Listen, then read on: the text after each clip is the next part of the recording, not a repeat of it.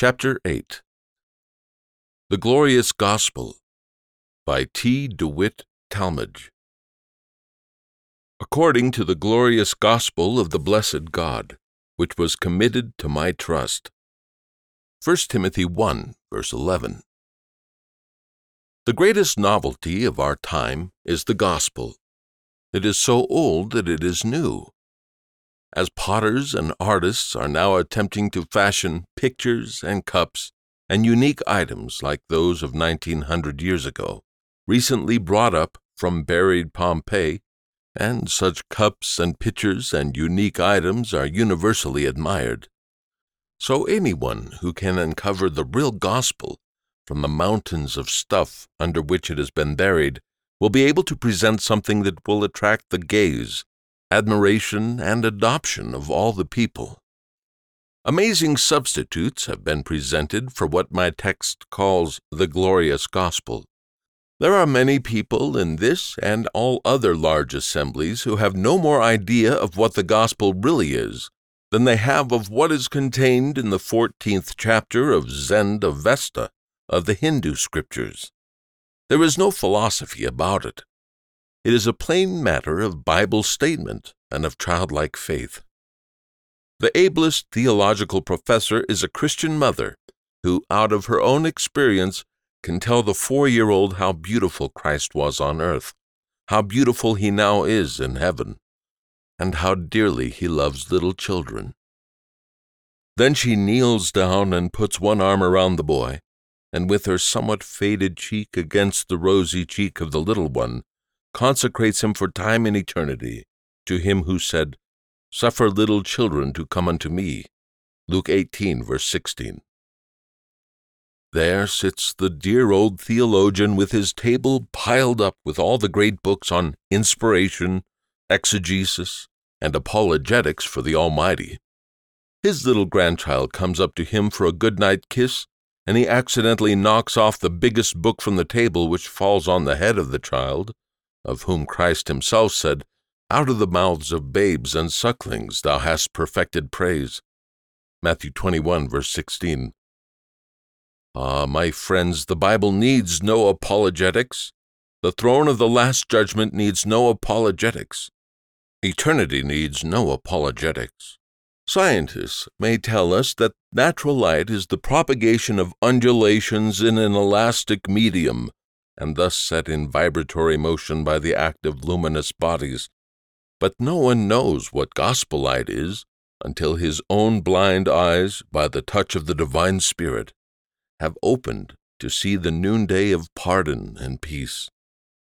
Scientists may tell us that natural sound is the effect of an impression made on the organs of hearing by an impulse of the air, caused by a collision of bodies or by other means. But those only know what the gospel sound is who have heard the voice of Christ directly, saying, "Thy sins are forgiven. Thy faith hath saved thee. Go in peace." Luke 7, verse 48 and 50. Regeneration, not reform. Some people think that they can save the world by law and exposure of crime.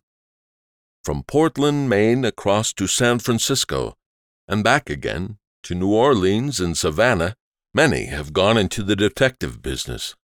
By all means, that is worldly reform, but unless it is also gospel reform, it will be a dead failure. In New York, its main work has been to give us a change of leaders. We had a Democratic leader, and now it is to be a Republican leader. But the quarrel is who the Republican will be. Politics will never save the cities. No reform will be successful and effective that does not begin with the heart. Scripture: "A new heart also will I give you, and a new spirit will I put within you. And I will take away the stony heart out of your flesh, and I will give you an heart of flesh. And I will put my spirit within you, and cause you to walk in my statutes. And ye shall keep my judgments, and do them. And ye shall be my people, and I will be your God." Ezekiel 36, verses 26 through 28. Another class of people cover up the gospel with the theory that it makes no final difference what you believe or how you act. They say that everyone will go to heaven anyway. There they sit, side by side in heaven, Garfield and Guiteau, who shot him, Lincoln and John Wilkes Booth, who assassinated him, Washington and Thomas Paine, who slandered him, Nana Sahib and the missionaries whom he clubbed to death at Cawnpore, Herod and the children whom he massacred, Paul and Nero who beheaded him. As a result of the promotion of such a mixed and blended heaven, there are millions of people in Christendom who expect to go straight to heaven from their immorality, drunkenness, and suicides, when among the loudest thunders that break over the basaltic island to which the Apostle John was expatriated was the one in which God announced that the abominable, and murderers, and whoremongers, and sorcerers, and idolaters, and all liars shall have their place in the lake which burneth with fire and brimstone, which is the second death. Revelation 21, verse 8. If the glorious gospel had been given full opportunity, I think that before this time the world would have had no need of pulpit, sermon, prayer, or church.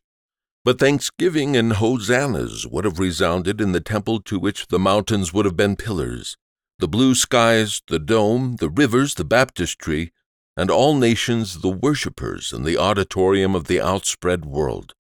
But so far from that, as I remarked in the opening sentence of this sermon, the greatest novelty of our time is the gospel.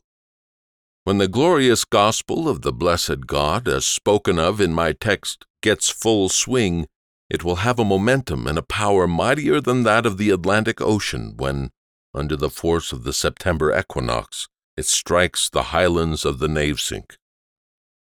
Glorious good news. The meaning of the word gospel is good news, and my text says it is glorious good news. Therefore, we must tell it in our churches, over our dry goods counters, in our factories, over our threshing machines, behind our plows, on our ship's decks, and in our homes, our nurseries, and our kitchens, as though it were glorious good news, and not with a boring tone in our voice, and a dismal look on our faces as though Christianity were a rheumatic ache, a dyspeptic pain, a malarial chill, or an attack of nervous weakness. Christ began his Sermon on the Mount with 9 blessed, or happies. Blessed are the poor, blessed are they that mourn, blessed are the meek, blessed are they which do hunger and thirst after righteousness. Blessed are the merciful, blessed are the pure in heart, blessed are the peacemakers, blessed are they which are persecuted for righteousness' sake, and blessed are ye when men shall revile you. Matthew 5, verses 3 through 11. Blessed, blessed, blessed, happy, happy, happy. The gospel is glorious good news for the young, since through Christ they may have their coming years honored, and for a lifetime all the angels of God are to be their helpers, and all the armies of heaven their allies. The gospel is glorious good news for the middle-aged, since through Christ they may have their perplexities disentangled, their courage rallied, and their victory over all obstacles and hindrances made forever sure. This is glorious good news for the aged, since they may have the sympathy of him of whom the Apostle John wrote, "His head and his hairs were white like wool, as white as snow." Revelation 1, verse 14. And the defense of the everlasting arms. The gospel is glorious good news for the dying, since they may have ministering spirits to escort them, opening gates to receive them, a scope of eternal glories to encircle them, and the welcome of a loving God to embrace them. Oh, my text is right when it speaks of the glorious gospel. It is an invitation from the most radiant being who ever walked the earth or ascended the heavens. It is an invitation to you and me to come and be made happy, and then after that to take a royal castle for an everlasting residence, with the angels of God as our cupbearers. Scripture: Come unto me, all ye that labor and are heavy laden, and I will give you rest. Take my yoke upon you and learn of me. For I am meek and lowly in heart, and ye shall find rest unto your souls. Matthew 11, verses 28 through 29. Let not your heart be troubled. You believe in God, believe also in me. In my Father's house are many mansions. If it were not so, I would have told you. I go to prepare a place for you, and if I go and prepare a place for you, I will come again and receive you unto myself, that where I am, there ye may be also. John 14, verses 1 through 3. The price of forgiveness. The price was paid for all of this on the cliff of limestone, which is about 7 minutes' walk from the wall of Jerusalem, where, with an agony that with one hand tore down the rocks, and with the other drew a midnight blackness over the heavens, our Lord set us forever free. Making no apology for any one of the million sins of our lives, but confessing all of them, we can point to that cliff of limestone and say, there was paid our indebtedness, and God never collects a bill twice. There is therefore now no condemnation to them which are in Christ Jesus. Romans 8, verse 1. Being now justified by his blood, we shall be saved from wrath through him. Romans 5, verse 9. I am glad that all the Christian poets have exerted their pen in praising the matchless one of this gospel. Isaac Watts, how do you feel about him? He writes, I am not ashamed to own my Lord. John Newton, what do you think of this gospel? He writes, Amazing grace, how sweet the sound. William Cowper, what do you think of him? The answer comes, there's a fountain filled with blood. Charles Wesley, what do you think of him? He answers, Jesus, lover of my soul. Horatius Bonar, what do you think of him? He responds, I lay my sins on Jesus. Ray Palmer, what do you think of him? He writes, My faith looks up to thee. Fanny Crosby, what do you think of him? She writes, Blessed assurance, Jesus is mine. However, I still take higher testimony. Solomon, what do you think of him? The answer is Lily of the Valleys, Song of Solomon 2, verse 1. Ezekiel, what do you think of him?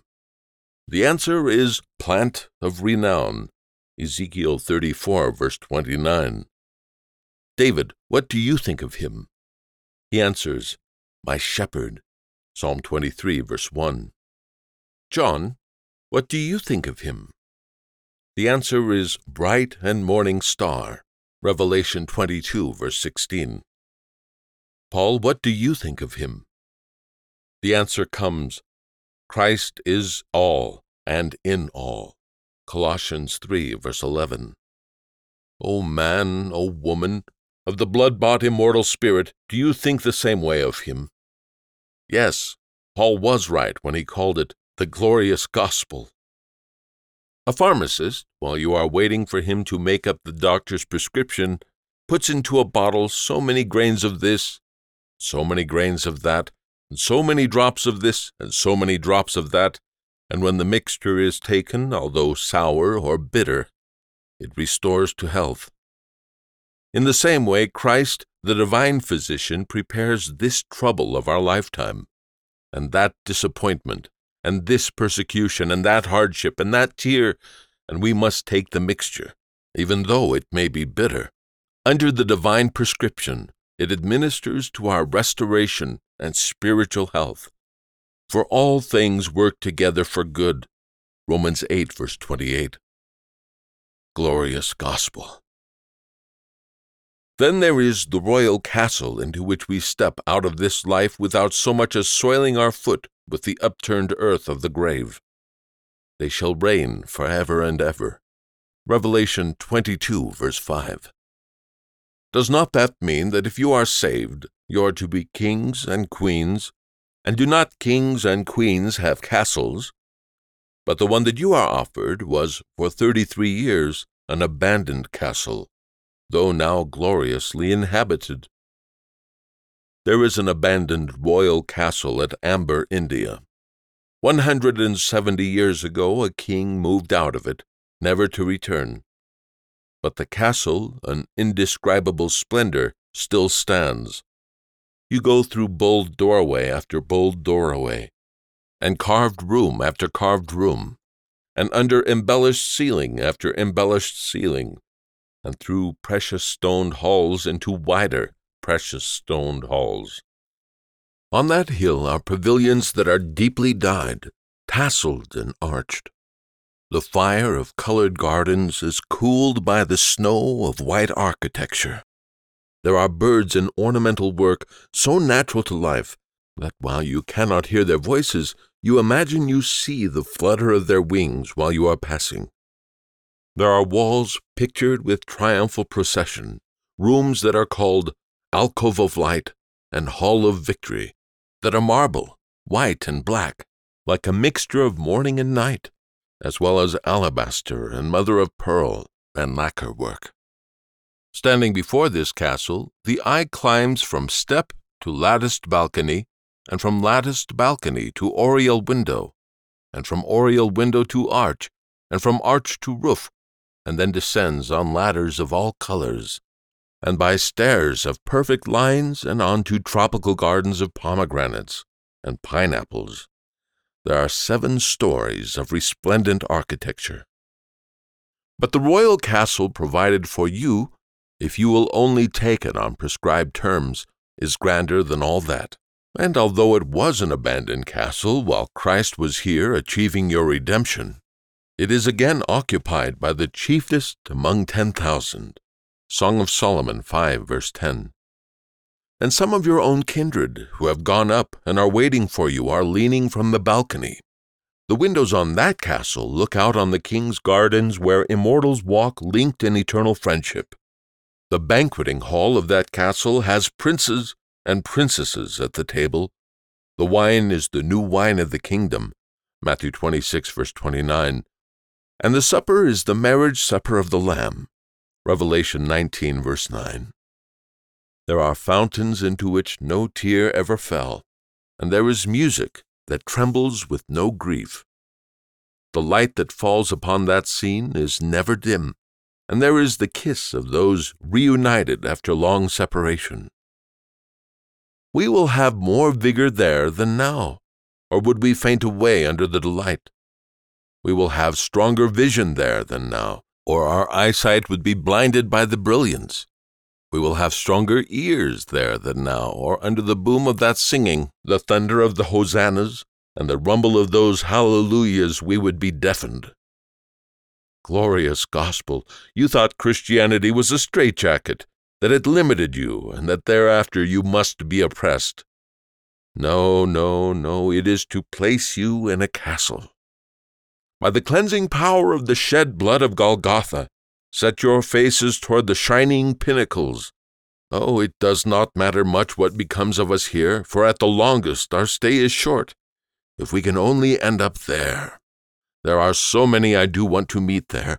Joshua, my favorite prophet, John among the evangelists, Paul among the apostles, John Wycliffe among the martyrs, Bourdaloue among the preachers, Dante among the poets, Havelock among the heroes, and our loved ones whom we have so much missed since they left us. There are so many dear to the heart, and their absence is sometimes almost unbearable. Most of all, leaving this for the end because I want the thought utmost in our thoughts, I want to see our blessed Lord, without whom we could never reach the old castle at all. He took our place. He purchased our ransom. He wept our woes. He suffered our stripes. He died our death. He assured our resurrection. Blessed be His glorious name forever. All the anthems will be surging toward His ear. All the honor will be for Him. Oh, I want to see it, and I will see it, the day of His coronation. He is on a throne already. I think the day will come when in some great hall of eternity, all the nations of earth whom He has conquered by His grace will assemble again to crown Him in the great audience room of heaven. wide and high and immense, and adorned as with the sunrises and sunsets of 1,000 years. Like the leaves of an Adirondack forest, the ransomed multitudes with Christ standing on a high place surrounded by worshippers and subjects will come out of the farthest past, led on by the prophets. They will come out of the early gospel days, led on by the apostles. They will come out of the centuries still ahead of us, led on by champions of the truth, heroes and heroines yet to be born. Then from that vastest audience ever assembled in all the universe, there will go up the shout, "Crown him! Crown him! Crown him!" The Father who long ago promised this to his only begotten Son, "I shall give thee the heathen for thine inheritance, and the uttermost parts of the earth for thy possession," Psalm 2, verse 8, will set the crown upon the forehead still scarred with the crucifixion thorns. All the hosts of heaven, on the ground level and up in the galleries, will drop on their knees crying, "Hail, King of earth, King of heaven, King of saints, King of seraphs, your kingdom is an everlasting kingdom, and to thy dominions there shall be no end." Amen and amen. Amen and amen. Eternity. I ask you, where will you spend eternity? Oh, prepare for it. Do not put it off until the last hour. Do not wait until you get sick. You may never be sick. Do not leave it until you get more time. You may never get more time. Do not procrastinate until you get old. You may never get old. Do not wait until tomorrow. This night your soul may be required of you. Luke 12, verse 20. Suppose that in that moment you would say, "Wait until I kneel down and say my prayers." Death would respond, "You do not have time now to say your prayers." "Wait until I get my friends together and can tell them goodbye." Death would say, "You cannot stop to tell them goodbye." "But I cannot go into eternity with all these sins about me. Give me time to repent." Death would say, "It is too late to repent. Your soul is required of you this hour, this minute, this second." Oh, by the cross of Christ, repent. Bow your head this moment and say, "Jesus, thou Son of David, have mercy on me." Luke 18, verse 38. In Christ you are safe. Out of him you perish.